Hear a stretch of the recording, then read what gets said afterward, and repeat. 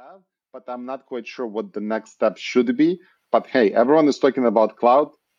Must be the strategy for me to be successful, right?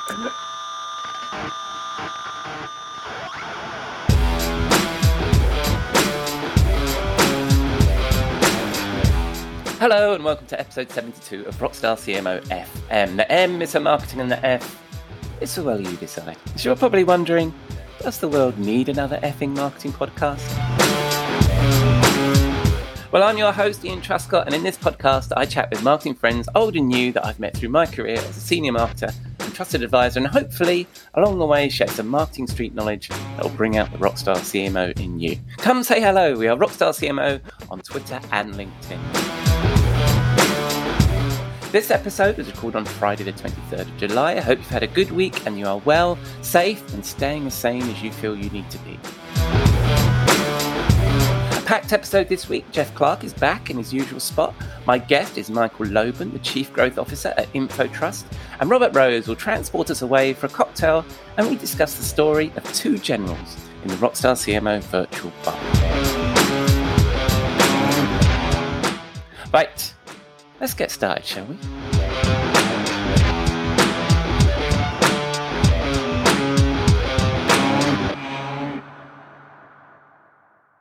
On to our first segment. A welcome back to my chum Jeff Clark, Rockstar CMO advisor and former research director at Serious Decisions and Forrester. And having covered brand purpose in our previous little mini-series, we kick off this week with something new as we tackle the topic of planning.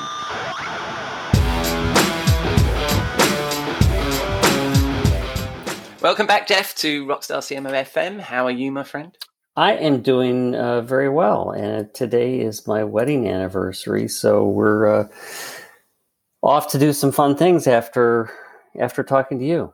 Well, congratulations, mate. Congratulations. And have you enjoyed your last couple of weeks off away from us? Yes and no. It's yes, it's been nice. Yes. Although we've had it has been very interesting because we have had here in the Northeast United States, we've had some brutally hot weather, followed by some just torrential rains, followed by brutally hot weather, followed by torrential rains, and so you feel like you're living in the kind of feel like I'm living in the tropics. Yeah. You know? Weirdly, same here. I was just talking to some people in Manchester, and they were saying that yesterday they had the same sort of rain, and they were like, "This is weird for Manchester because the north of England hasn't got a reputation for having tropical weather." and then here everybody's complaining because it's so hot, and we don't have air conditioning and things like that. So yes, it's same here, but it is beautiful, and it's a beautiful summer's day, and you and I should be going and doing something else rather than. Absolutely. So let's get this started. Yeah, absolutely. So we're going to start a new series. So the last series, we talked about purpose. And then I thought this series, or you thought actually, this series, we'd focus on another big marketing topic that we can do over a few different episodes, and that's planning. Yes. How do you feel about that? I feel like that it's the time of year. So depending on what company you work for, planning either starts happening in the summer because you're going into a fiscal year at the end of the calendar year, or you totally ignore it and you wait till the end of the fiscal year to do your planning. So given that the best way is to start thinking about it now, I thought it'd be a good thing to talk about. And it gets into lots of different, because what you as a marketing partner in the company do as planning should roll into, your tech investments, your content plans, your campaigning, et cetera, et cetera, et cetera. Yeah. I think it's great because hopefully if we're giving people a little bit of a nudge to do their planning early, because how many times are you doing your first half-year planning in Q1? Hands up, listener, who's guilty of that? And I've got my hand up as well. And so I think certainly where we worked together, it was very guilty of that. Yeah. You're always constantly planning. But anyway, it's good to start. So let's start with the sort of basics of marketing planning. Where should we start with that then, Jeff? What do say you? So I guess a statement I want to make, because this was something that I was often confronted with when I was at Forrester Serious Decisions, and we started talking about people planning, and we put up some sort of construct, and they'd say, yeah, but we want to be, back to one of our earlier discussions, we want to be agile, we want to be able to adapt, and so to me, one of the precepts you want to go into is, it's like, yes, you absolutely want to be agile, but even if you're trying to be agile, or you're trying to use agile as a process discipline itself, it needs a basis. It needs a strategy. Yeah. It needs a foundation of, what are we trying to accomplish as marketers? What are we trying to accomplish for the company? And so your agility has to operate within that construct. So good planning is just trying to set up the basics, and without, because a lot of people rush to detail. Give me your content plan for next year. And how many people are you going to hire? Yeah. And it's like, well, what am I going to, what am I supposed to do? What are we trying to do for the business? Yeah. But, what are all these other dependencies I have before I could actually give you an answer on that? And so anyway, I just have jotted down like 7 things that I think are essential, and we can go into deeper detail as we go into this and further sessions. But to me, one of the first things is that marketing needs to align its planning with the other revenue driving functions. So if that's the sales team, product team, services, whatever is customer facing, driving revenue, you need to be aligned in planning. And of course, this stage, if we're making the assumption that right now we're thinking about the year starting at the calendar year, so we've got 5 to 6 months ahead of us, is that nobody's got any details, but you want to know what are your assumptions. So like from the sales perspective, it's like, okay, it looks like you're on track to drive a certain amount of revenue this year. What are your assumptions about next year? Is it going to be, growth, or, what segments are we going to pull back on, so that people have a sense of kind of the starting assumptions. And how are we driving growth? Are we going to acquire companies? Are we making new products? Are we just trying to be more efficient? Because all of those things, it's like at this point in a year, as people have evaluated the mid-year, there should be, on a corporate level, there should be assumptions about the things that are going to have to need to change going into the following year. So getting that alignment is like first and foremost. So whether it's the CMO talking to the head of sales, CRO, or chief of product, and or people who are aligned. So if I'm running marketing for EMEA, I should just have a conversation with the person running sales in EMEA and say, and so so it's important. The first step is to get aligned with the C-suite, which we talk about all the time, right? Which is from a goals perspective, we need to be connected with them and what they're trying to achieve. But you're also saying is what other things are happening in the business, I guess, like product releases or acquisitions or significant hires and that kind of stuff, and get an idea of what the year looks like from that perspective. Are we going to be ramping up in Asia or not? And some of those things, I mean, this is one of those things that is definitely easier said than done. But certainly having because, I mean, the head of the CEO of the company might be, equivocating and saying, I don't know, we'll see. So, and you can't cure all the ills of the organization, but the best thing is to have the conversation, because if you have the conversation, at least you've set the groundwork. So as things do solidify, you're in a better position. And on that point, I think I'm hearing a lot more about the role of the CMO being described as that connection between the C-suite, and that's the role we as marketers need to play, is to connect people together within the business, not just externally. Exactly. And provide that. And as the CMO, provide that the information you're gleaning, whatever you can provide down to the rest of the team, is essential. The second thing I was thinking of is, and this is also easier said than done, but it's to segment your planning. I'd say everything about planning is easier said than done. Everything on this podcast is easier said than done. Yeah, that's probably true. But is the segment you're planning by the way the organization looks at revenue. Mm-hmm. So, and so often in organizations, think of revenue just in maybe like big regional terms, or, maybe it's product line and maybe you don't think it should be the product line. But if you're going into business reviews, particularly quarterly business reviews, mid-year reviews or whatever, and they're looking at revenue coming in, whether it's by, industry segment, product line, customer segment, enterprise, mid-market, et cetera. Yeah. If you're not able to address what are you doing to help us meet our revenue goals by those same dimensions, then you're out of sync. So if if I'm thinking of doing my marketing plan by persona and the company is looking at industry segments, then I'm obviously going to have a clash.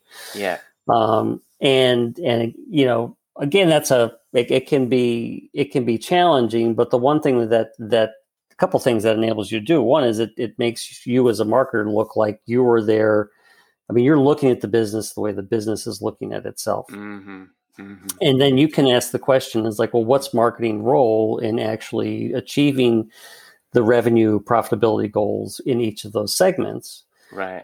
Because in some cases, you may think you've got some grand sort of global campaign to address awareness, but if awareness is only an issue in one segment, and revenue demand creation is a bigger issue in another in that segment, and then there's so the more you look at the pieces individually, again, the better you look like you're actually answering the question of what can marketing do to support revenue generation in the business. Right. So we're aligning with the goals of the business. Then we're taking a segmented view about how we want to plan around the different segments, personas, industries, and all that kind of stuff. So what's next? And actually, I sort of stepped into the what next, which is the asking yourself the question, which is what is marketing doing to hit the goals? So if I understand the goals are increase revenue here, hold revenue here, improve customer satisfaction here, improve retention here, then my idea what marketing's contribution is going to be different for each of those market segments, and I can define what my goals are. So setting the marketing goals to be relevant to the company's, again, business goals becomes really important. So it's like, okay, am I going to contribute X amount to demand? Am I going to try to improve customer awareness or preference for us in this segment by, from this point to this point? And so now you're starting to create a quantifiable approach to, the company's trying to drive some, whether it's revenue, profitability, customer retention goals by segment. I'm looking at what I need to do to help contribute to that. Now I can actually set some quantifiable goals that shows that I'm actually contributing to that.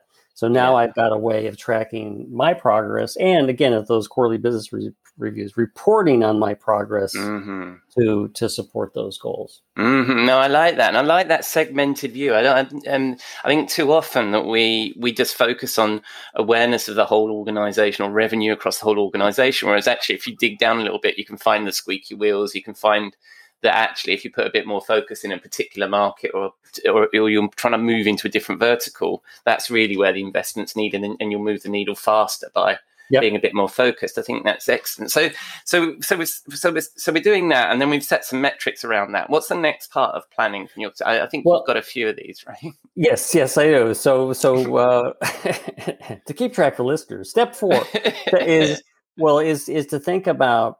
So your campaign planning, everything we've said is aligning the way the business is looking at revenue, and so therefore the next thing is to say, well, if I've got campaigns which address personas, address specific needs that cross these segments, now I need to do the exercise that says, well, what campaign am I going to use in this segment if I'm trying to drive awareness?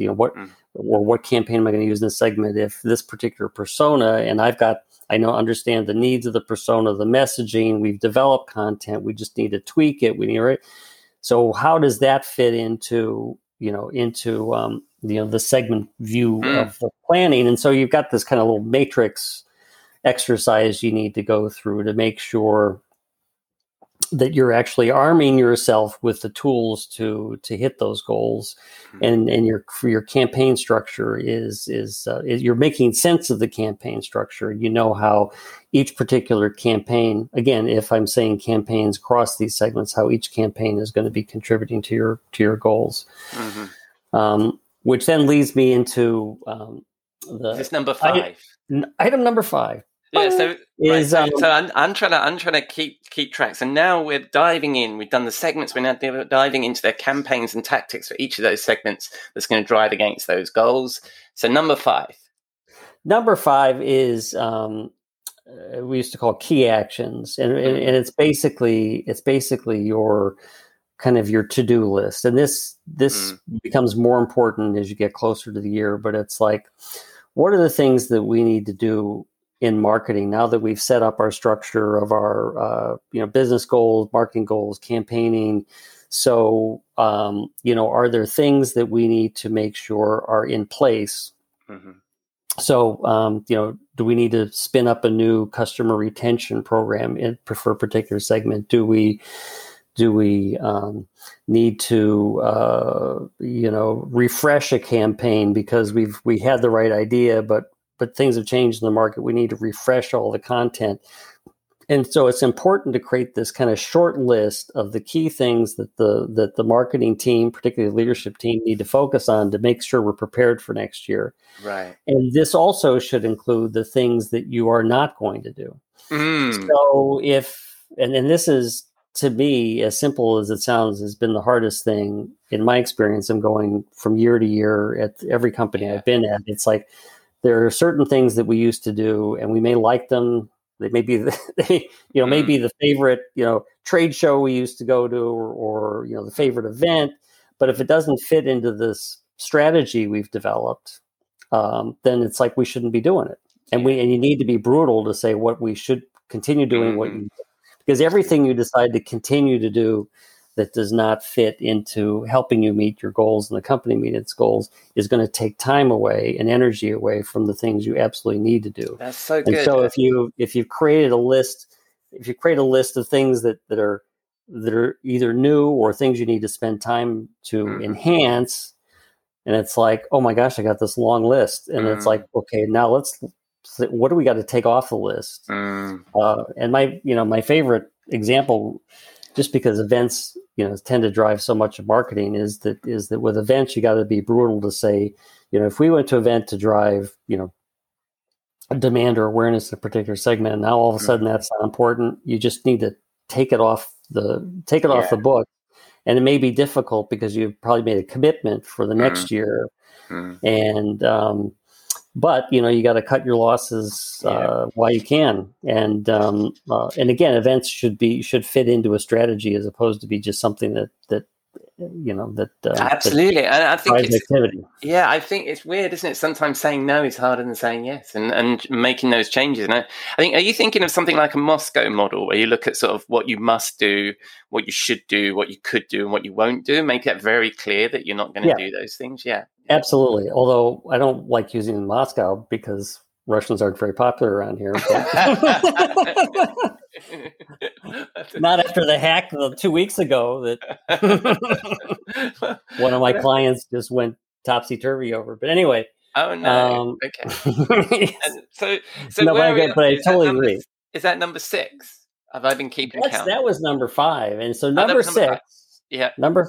Number 6 is listing the risks and dependencies. So, as you just kind of go down the cascade, and these are all the things that we need to, goals we need to hit. This is blah blah blah. These are the key actions. It's like, oh my gosh. So we need to hire in a particular function. Maybe we need to hire a new content marketing team or something like that. Or we don't have anybody that understands customer advocacy and retention programs. So we need to hire for that. Or we don't have the tools we need. And this is kind of where the marketing plan starts to starts to provide direction to other plans. So, if you think about you needed to do, your review of your technology, to do your due diligence on tech planning and kind of build a roadmap out. It's like you should be taking your cues of where do we need to, build more, digital capabilities. Where are there new systems? Do we have an issue with customer data? And we've been limping along for years. And so now we need to make an investment in a service or customer data platform. And those are many times those and the people resources and also the budget, are key dependencies, to say, you don't want to create a list of excuses, but you do want to create a list of things that these are the things we need to solve for to make sure we can hit our goals. And by the way, if we can't, so for some reason we can't hire the person who, is the expert on customer retention, then maybe we push back on the goals and we delay till we can do that hire to try to achieve those. Right. No, that's important. So we've aligned our goals with the C-suite. We understand we've segmentized those issues. We've then put together some campaign planning around each of those issues, and we've come up with our core key things that we need to do. We've then prioritized those and not used Moscow, and then we've identified the risks. So I'm up to 6. So what's number 7? What's our final one then, Jeff? Well, the ideally is you want to be able to summarize this on a page, a piece of paper, a PowerPoint slide, an infographic, whatever it is. Miro board. Something that is easily editable, because the great thing about summarizing on a page, maybe it's 2 pages or whatever, but it's like to keep it short is that you want to be able to shop this around. You want to be able to show it to your other colleagues, and you want to be able to, within the team, be able to look at something and say, okay, this is for the entire marketing team, this is a high-level view of our plan. And so if I am turning to the person that runs, marketing in a particular region or runs content, digital, all the other functions, they've got a roadmap that they can build their individual plans to. Right. And then if things change, it's not like you go back, because one of the big sins, and certainly I've been guilty of this, and I've seen many people guilty of this, is, my plan, I run a region, my plan's a 50 slide deck, PowerPoint deck. And it's like, well, going back and editing that and communicating that to anybody about what your change in your plans are is just incredibly, it's unwieldy. And so creating the summary document enables the team to do their planning, also enables you to compare notes with your allies in sales and product, et cetera. So that just takes us full circle, right? That's the thing then, that we then get that aligned with the C-suite, and we're back to step number 1 almost in terms of aligning our goals. Well, that's fantastic. That's a good framework to start off with, and I think that certainly will something we can build out over the next few weeks. So that sounds fantastic. What's and so we'll cover that, and we'll start there with that next week, will we, Jeff? Yes, we will. Yeah, jolly Absolutely. Good. And in the meantime, if folks want to look you up, and when they spin the dial on the interwebs, where are they going to find you, Jeff? On vacation. No, on LinkedIn is still the best. Jeff Clark, Amherst, Massachusetts, on LinkedIn. Yeah. And and hit you up. And at Rockstar CMO Advisors. Well, that's been fantastic. That's true. Yep. Thank you very much. And we can't forget our going out music. No. Oh yes. What are we going to listen to this week, Jeff? So this week, and we could continue this for the series, is Making Plans for Nigel by XTC. And I don't know who Nigel is, but we could think he's like one of our personas. Nigel is our CTO that we're developing a plan for, so we need to make plans for Nigel. Well, Jeff, I've definitely missed your musical choices, so we'll be playing out to XTC, Making Plans for Nigel, and I'll see you again next week. Sounds great. Take care. Cheers, mate. Bye-bye. Bye-bye. We're only making plans for Nigel. We only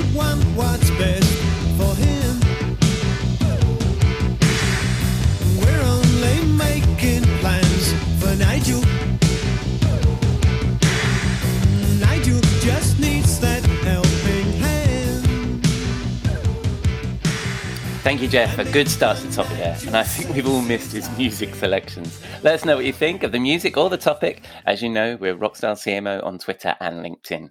On to our guest this week. Michael Loban is the Chief Growth Officer at InfoTrust, a global analytics, consulting, and data governance company. When he is not motivating organizations to undertake a digital transformation, Michael can be found passing on the power of digital analytics to the next generation of marketers and analysts through his roles as term adjunct professor at the University of Cincinnati and adjunct faculty at Xavier University.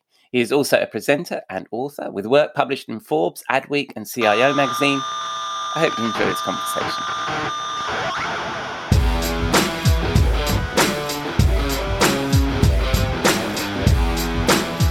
Welcome, Michael, to Rockstar CMO FM. How are you? I'm doing very well, and you? I'm doing very well, thank you, Michael. And for people that don't know you, tell us a little bit about yourself. Sure. Well, where do I start? Michael Loban. I work at InfoTrust, a digital analytics consulting technology company. Really, if any of your listeners find them browsing online, looking at websites, and then see different advertisements, our job is to measure how well those ads are performing. That's what we do. Right. Cool. And how many of you? You're quite a large organization. Yeah, organization is quite large. We obviously remote right now, as everyone. Yeah. But we have offices across the United States, also in Europe and Asia. Yeah. Cool. Cool. And that's InfoTrust. And you run it from there, from Cincinnati, aren't you? That's where we're talking to you from today. That's right. I'm based in Cincinnati. I used to travel quite a bit for work, meeting with our partners, meeting with our teams. But for the past year, I've been here. Yeah, well, like all of us locked down. So right. Your current role is as Chief Growth Officer. And I find this title really interesting because there's a lot of discussion about marketing not being aligned to growth, which is why organizations are creating chief growth officers. But your background is as a marketer and also as an educator. What inspired you to get into marketing in the first place? I think when I was initially in the marketing, I was starting more on advertising, let's say media side. Social media was the it word when I was getting started. But then I started to notice that, hey, everyone is talking about retweets, everyone is talking about likes, comments, but not many people are talking about data. And so there seemed to be a big opportunity of how does all of this marketing activity translate into actionable KPIs, and how do we determine what marketing budgets should be, what should we be expecting from our marketing budgets, what type of revenue, what type of bottom line can we be generating. And those were the questions that I started to focus on, and obviously our organization continues to focus on. Right. So you were data-led marketing before it was a term, by the sounds of things. This definitely started in this when analytics obviously was popular. Analytics is not new. Companies have been using analytics since the dawn of time. But when we were getting started, this digital analytics, Google Analytics was just getting speed, right? There was no Google Analytics 360, a paid version. Adobe was kind of the enterprise solution of record for almost every major advertiser. And that obviously has changed. There's a lot more attention that is happening in the measurement analytics space, a lot more players, and the ad tech world is extremely complex from the architecture standpoint, but also number of players that exist in it. So it's quite a complicated problem. And that's actually why I want to get you onto the podcast, because as a data analytics expert, because it's a topic close to my heart. I love geeking out on the data, but I know that it's something that hopefully our listeners are all into as well. So you talk about why web analytics are key to growth. I've read that you've said that. So why do you think web analytics is so important to marketers right now? I look at analytics as optics, right? It helps us see things for what they are. Right? If somebody asks me tomorrow, well, how do I grow my business? Well, it's a big question, right? Or how do I market my business? And immediately I will start asking questions. Well, who are you marketing to? Yeah. Right? Who is your ideal customer? Where do you advertise right now? What channels have been effective? What channels have not been effective? So I'm doing not really analysis, but I'm collecting information to make sure that the feedback or the recommendation that I give back is not based on my gut feel, like, oh, go do podcast advertising, right? Or go do TV marketing, but it's actually based on what has worked for that organization before and what we see happening in the industry. So I think data gives us, again, optics to see things for how they operate, what is working, what is not working, and really getting an accurate picture. Because if our data is not accurate, most likely our decisions are not going to produce the types of results that we want.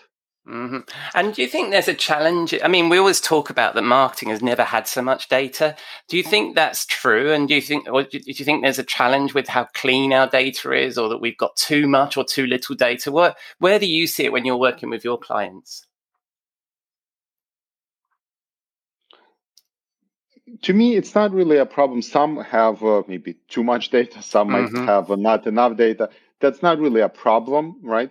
To me, the problem is knowing how to make the most of the data that you have right now. And the first thing is, when organization is thinking about making some kind of decision, right, we need to take an inventory of data and say, well, what data do we have access to? And based on that data, what decision can we make? And sometimes we will be able to say, well, look, we just don't have this data, so we cannot rely on this.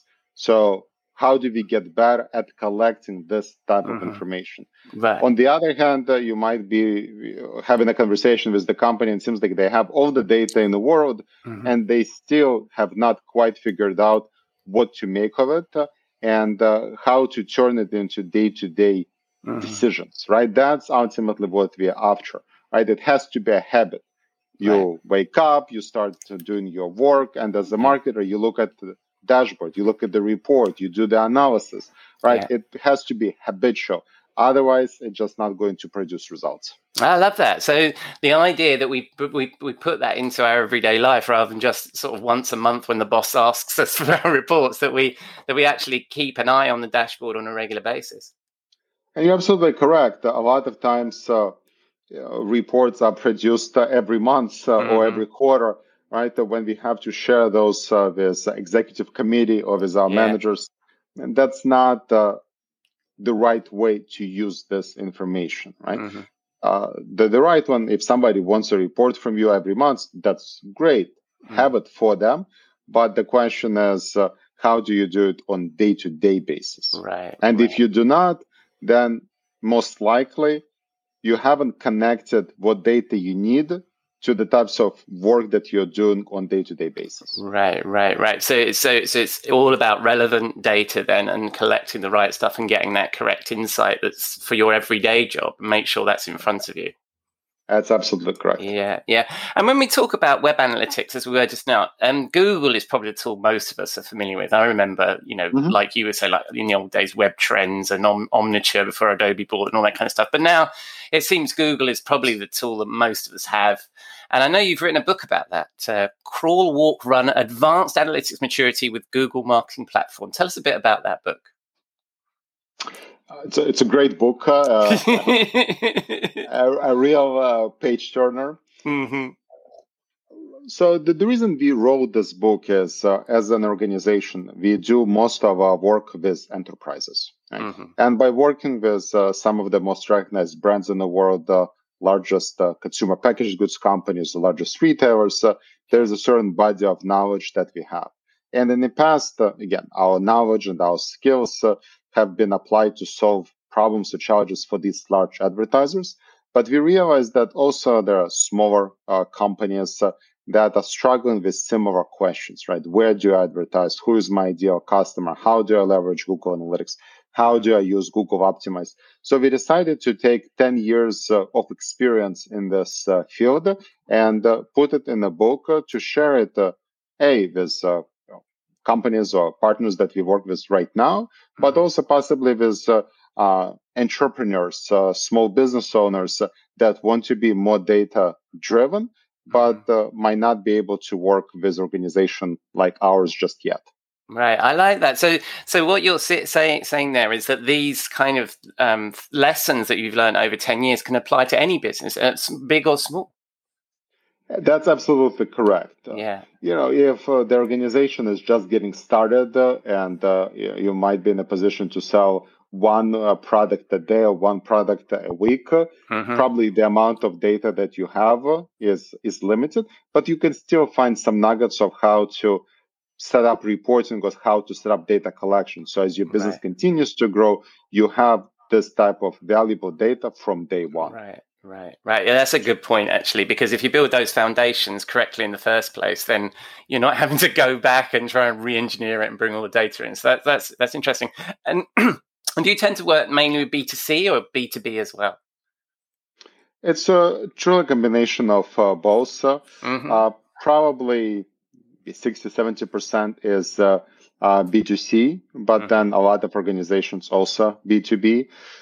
One thing to mention, yes, there's, when we talk about B2B, it's a business obviously that's selling to other businesses, but when you sell to other businesses, ultimately you sell to people within those businesses. And that's where analytics is obviously very important, because if you're selling to another organization, within that organization, you may have 5, 6, 10 different stakeholders. Those stakeholders might be interested in different type of content, might be interested in different type of educational programs that your company can offer. And all of those require analytics. Yeah, or should be supported by analytics. Yeah, my day job really has been working with B2B for years, and I think it's really interesting the point you made there, because as a content marketer, I'm interested in those handoffs where there's different people in the business that are interested in different content, and how do you then build that as a customer journey, because they're all different people. So I guess that's the challenge you probably face in B2B. It's a multi-person buying process, right? Absolutely right. Yeah. So your book is called Crawl, Walk, Run. Where do you suggest people start with their crawling? What's the top piece of advice you often give to your clients? What's the first thing you often see? Ask yourself, what am I after? Right? And don't just stop with saying, well, I want to grow my revenue, right? That's an easy one. But let's get more specific. Okay, well, we want to grow our revenue. What's the percentage? 20, 30, 40%. It's okay. I want to grow by 40%. Okay, well, do we want to grow it over the next 10 years by 40% or before the end of the year? Or we can say, I want to grow my business by 40% before the end of the year. Great. Next question would be, do you suspect that you will be able to grow your business by 40% going after new clients or by nurturing and growing your existing clients? And person might say, well, it really is not going to come from my existing clients because they've already purchased everything that I can offer them. It's going to come from my new business. Excellent. The past 10 clients that were the most valuable for your business, what marketing channel did they come from? You might get the response, well, it seems like they came from LinkedIn or they came from the website. But if they came to the website, how did they arrive to your website? The answer might be, well, they arrived at my website because I was running advertising campaign on LinkedIn. Okay, so now you are telling me that by running advertising campaign on LinkedIn and by spending, let's say, $1,000 on LinkedIn, you were able to generate 10 clients over the past quarter. Is that correct? So, yeah, that's about right. Okay, so how can we do this and replicate this? Or how can we get even better at LinkedIn advertising to be able to have the same client acquisition over the next 3, 6, 9 months. On the other hand, if the person will tell me, well, it seems like 40% growth is going to come from my current clients. Great. How are we interacting with our current clients right now? Right. So start thinking about this type of business questions, and then it will bring you to the types of analytics that you need to get the answer. Yeah, I love it. I love the way you broke that down. And I also like the way that, like a lot of things we talk about on the show, like budget or a lot of things with marketing, is understand your goals first before you start doing these things. And a lot of what we talk about also is about understanding the goals of the organization as a marketer. So then you can put these correct metrics in place So that I love that, and I love the way you just simplified that and brought that down. That's really interesting, and I'm sure it's going to be useful to the listeners. That's excellent, and I think that you've summarized the book really nicely there. For the final question, we have a regular feature on Rockstar CMO called The Swim Pool, inspired by all those old rock stars that would chuck things in swim pools. It's our portal to hell for all the BS, snake oil, and overhyped trends from this marketing industry love. What would you throw into our Rockstar CMO swim pool? I would say, especially over the past year or so, is when somebody tells me, well, we need to be doing more stuff in the cloud, right? Or we want to focus more on big data. Yeah. Okay, let's break this down a little bit, right? I think things like cloud, obviously, it can be exceptionally powerful, right? And I can give you case studies of phenomenal projects that you can be doing within Google Cloud, within Google Machine Learning, right? But let's really break this down. What are we after, instead of just saying what's popular or what's hot right now and pass it on for a strategy, right? Saying we need to do more stuff in the cloud is not a strategy. Right. That most likely it's going to be confusing for your team to really understand what is that supposed to accomplish. That's probably my biggest I love it. one right now. Yeah, I love it, because it's like so many things that we do as marketers. We think about the tactic first, and then what we're going to do with the tactic, rather than think about what we're trying to achieve and then what are the right tactics. So people are saying to you, I want to use big data and I want to be in the cloud because you're data analytics. And it's like, hang on a minute, you don't need to know that. You don't need to have that much data. Is that what you're saying? So one is sometimes, again, it's not really about the data. It's about those business questions that you're asking. Yeah. And the other one is just saying that, hey, we need to do more in the cloud. That typically means that I'm not happy with maybe what I have, but I'm not quite sure what the next step should be. But hey, everyone is talking about cloud. Must be the strategy for me to be successful, right? So sometimes I think we are overusing these popular terms instead of focusing on business drivers. Yeah, no, that's perfect. That's perfect for the pool. I love it. So anyway, closing off, where when people spin the dial on the interwebs, where are they going to find you, Michael? The easiest is probably finding me on LinkedIn. You can also contact me through the company website, infotrust.com. Book is available on Amazon, and earlier this year we published second edition of the book. It's an updated version that also has a couple of new chapters available. So all of the above, typically easy avenues to find me. Splendid. Thank you very much, Michael. And that book is Crawl, Walk, Run, Advanced Analytics Maturity with Google Marketing Platform. Thank you very much for coming on the show, Michael. I look forward to speaking to you soon. Thanks for having me. Cheers.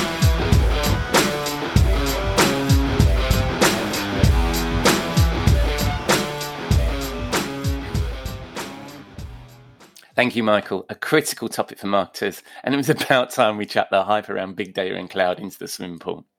Right, it's that time of the week. It's Friday evening, time to wind down and join my friend and content marketing guru, Robert Rose, in the Rockstar CMO virtual bar.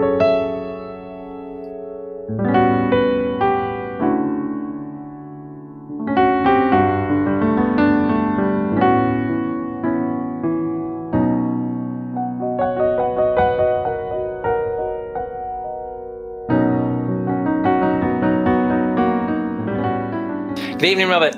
What are you drinking? Hello, my friend, and welcome to the bar. I forgot to close the little vent where I live. We should probably close that up. You're going to make me put that sound effect back in now. That's now I've got some producing to do. I mean, I like to make work for you. That is my goal, is to make as much work for you in post-production as I possibly can. Oh, look, there's an elephant coming into the room now, Ian. That damn thing. Get out. Yeah. I think he's dancing to the samba music that's playing. All right. This week we have a drink. yeah, right. Well, we need a few. This week we have one of my favorite drinks that I haven't made in quite a while. It is classically called a whiskey smash, and it's a really nice one. And I'm a big fan of this. Well, there's so many whiskeys that I really, really love, and I've found these Four Roses bourbon, which I am just absolutely in love with, which is what I'm drinking tonight, what we'll be drinking tonight, as this whiskey smash. And so it's this bourbon, lovely Four Roses bourbon, with a little lemon juice, some mint, which mint leaves. You can muddle those up or smash them, however you like to do it. That's where the name gets its name, of course. Again, as we did recently, some simple syrup that I'm actually leaving out this time is usually what you're going to put in there, but I'm leaving out the simple syrup for just the lemon juice, the mint leaves, and a little lemon peel. And I add just a little bit of bitters to it, just for that sweetness that the simple syrup might provide. Just a little, and pick your flavor there. Nice. And you've got yourself a whiskey smash, and it's really nice. Yes, that sounds. Well, I'll let me see what I've got on my desktop bar. Now, I have to confess that I haven't got Four Roses bourbon, but in my actual, if you would like to call it a bar, I do have those ingredients, and I actually. I have some fresh mint growing in the garden, as I think you grow fresh mint too, so that would be great. But that's a digression. I need to make the drink now. So let me see what I've got. So I don't have Four Roses bourbon. I do have Hendrick's Lunar Gin. Yes, that's similar. Not whiskey, but we will do without. But it's from where they make whiskey. The world. Oh, you know what I forgot? And then sorry again to Dennis. I forgot to put the icing. So there's the ice. Oh, there you go. That's the gin. And then you would put into that some mint. What else did you put? You put in some bitters, some just lime. A little bit. Just a little bit, because I avoid the simple syrup. Nice. Yeah, I'm not a big fan of simple syrup either. But I am a fan of these wonderful people that make your drinks for you. These people that make tonic water. Ah, yes, indeed. That was a bit lively. Yeah. All right. So I've sprayed my keyboard with tonic water because I've obviously livened it up too much. But let's stick some tonic water in there. Give this a taste. That's delicious, Robert. Yeah. I love that. Isn't it? Isn't it lovely? I could drink these every week. Very nice. I suspect you might. Very nice. You put the top back on my gin. That's delicious. And where are you going to transport us away to drink these? I think we are going. So, and I know we get there a lot. In our chats together. But I have a real miss right now for New York City. Oh yes. And I just miss it. And I haven't been, and I don't have any immediate plans to go there. But it's funny. I was seeing it on TV. It seems like every movie that I'm watching has New York as its main location, and I just, I love that city so much, and I miss it. So I think we have to get to New York and find a cozy little place to go drink our whiskey smashes. Oh, I can name a few places, and especially if we go cozy rather than some of the upscales. Yeah, some of the upscale places. I mean, you can't. Yeah, and there is a sushi bar. And which it sounds weird to go with whiskey smashes, but it does. It would work. I totally just guarantee it. There is a sushi place on Columbus Circle, which is up in Midtown. That is just absolutely spectacular. And that might be a great place for us. Man, I love it. And as you know, I worked there for a few years and lived up in Connecticut, and our commute. I chose well to live in Connecticut, because then your commute is bringing you into Grand Central rather than the other station, and so you come from New England-ish, right? And you arrive in New York going through Grand Central, and then you walk to Times Square where we were based, and you're right there. It was yes, I missed that too. So I completely with you on that. So And once we're done telling our stories about our favourite bars and what other bars we could be in rather than the bar we've chosen, and we've decided, is that piece of sushi all right? What is it that our conversation would turn to? Well, I've got a good one this week. A good conversation because it's topical as well as something that I think is really interesting as well, which is, so a lot of what we work on with the companies that we work with is process, of course. Yeah.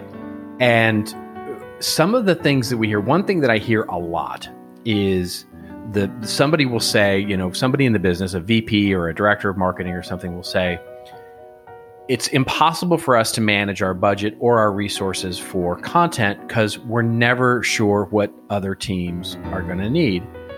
And at its surface, you go, that problem, that challenge only exists where the classic sort of centralized team serves, sort of as an internal content factory for multiple parts of a business.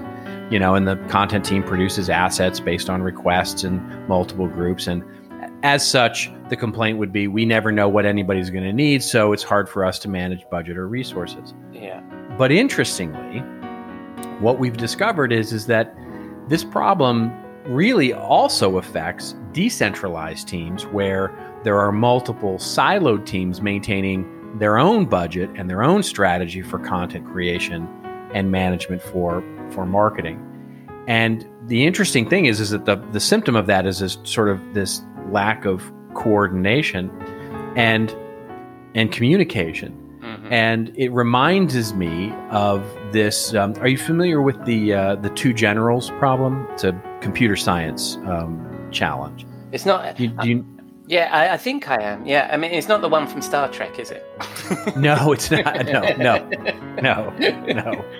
The two generals problem is basically this classic problem proposed by computer scientists, which basically says, so there's two generals on two hilltops, and in between them is a valley where there's a castle, and a heavily fortified, heavily defended castle. Both generals and the armies that they command want to take the castle, but neither can take it alone. Right. So the idea is that they have to attack simultaneously in order to take the castle. Right. The problem is that how do they communicate that? When, they both know that they need to do that, but when should they attack? The problem comes in that there's no reliable means of communicating that, because if one general sends a person through the valley, they may or may not get attacked by the castle and never make it over. Or even if they do make it over, there's no confirmation available because the other general can't reliably send a confirmation back that I got your message, we're ready to roll. Right. And it's an intractable problem. It basically, there is no solution to it, really. You can only mitigate it. Mm-hmm. And so I see this in this siloed problem, right? With this complaint that we hear with content teams. So for example, one organization completely siloed, demand gen team creates a buyer's guide, let's say, goes live.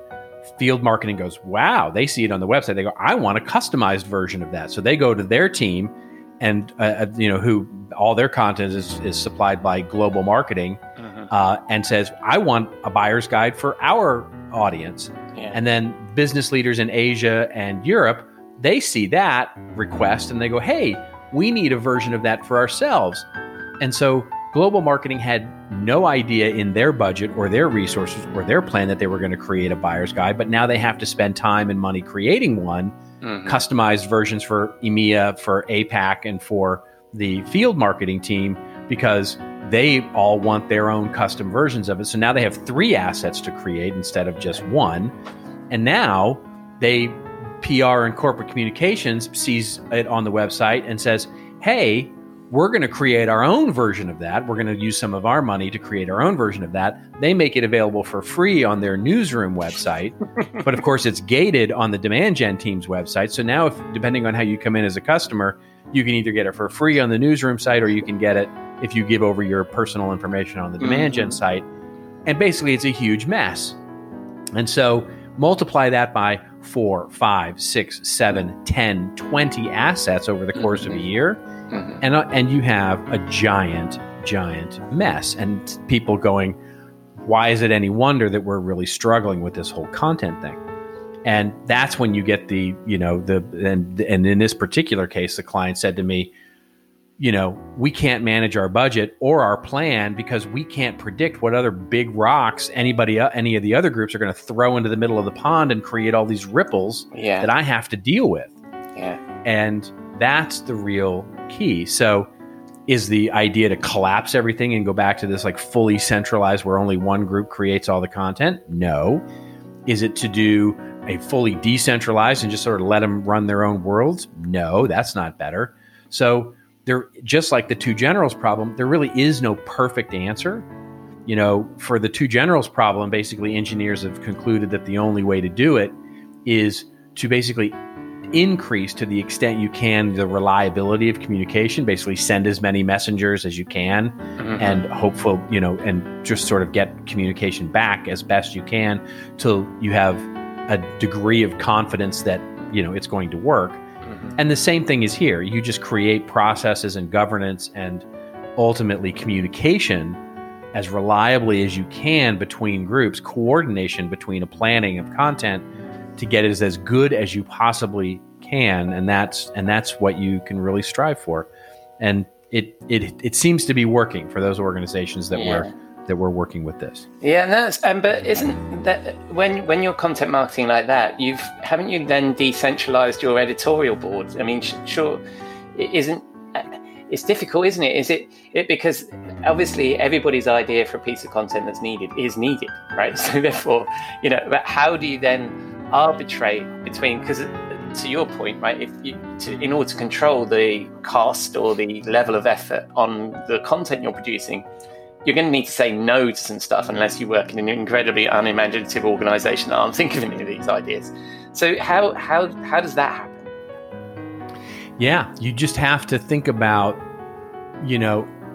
it's funny when we think about content creation planning, and I think we've actually talked about this before, when we think about content creation planning in business, where our heads usually go are, how do we line up all the stuff, basically how do we account and line up all the stuff we're going to produce? In other words, where people are going to open up Photoshop and InDesign and Microsoft Word and, WordPress and all the stuff that we need to like type out and make and, produce. Instead of saying there is a planning process that comes before that, where as a team or as an individual that acts like a dictator, one of the two, you do say no to some things, and you do say yes, but that'll wait for some things. You do align the things that work together. So it is a proper content planning process that occurs before you then say, okay, here's the portfolio and the lineup of stuff that we need to produce. So there's creation planning and then there's production planning. And those two things are very different. And so when you think about where the decentralized or centralized sits, if you're decentralized, at the very least, you need a coordinated cross-functional team to actually come together and make that planning process work. Right. Okay. And this, I think, and I know that we're almost out of time, this I could definitely pick your brains out for another couple of these drinks, or maybe switch to a martini, which I think is something there we go. Yeah, that we've enjoyed in New York before. So, I have to draw a line under this. And where might people find some similar writing to these thoughts? Well, our little hovel on the web is at contentadvisory.net. And you can find more stuff about that there. And when people spin the dial on the interwebs, where do they find you? Oh, I'm everywhere. You can't lose me. No, I can be found on LinkedIn. I can be found on Twitter, and would love to engage with everybody there. Excellent. All right. Thank you very much, Robert. And will I see you in the bar next week? You will indeed. All right, mate. I'll see you then.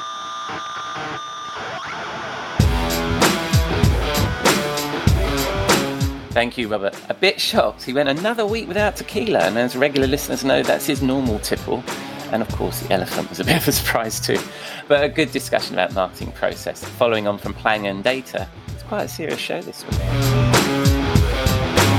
So that's a wrap on episode 72 of the Rockstar CMO effing marketing podcast. Thanks again to Jeff, Michael and Robert. I really appreciate their time and for them sharing their insights. So please check out their work. You can find all their details in the show notes in your favourite podcatcher and at rockstarcmo.fm, where you can also find all our previous episodes.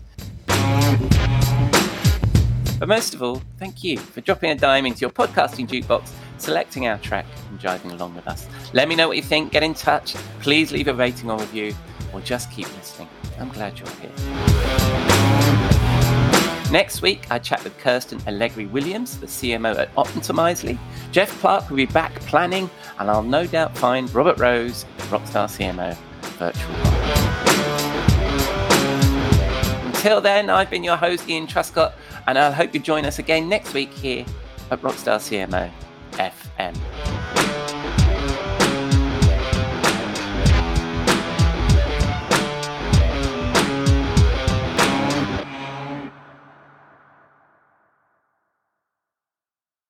You may know you're listening to this show along the Marketing Podcast Network, but did you know there are other great shows on MPN to help your business?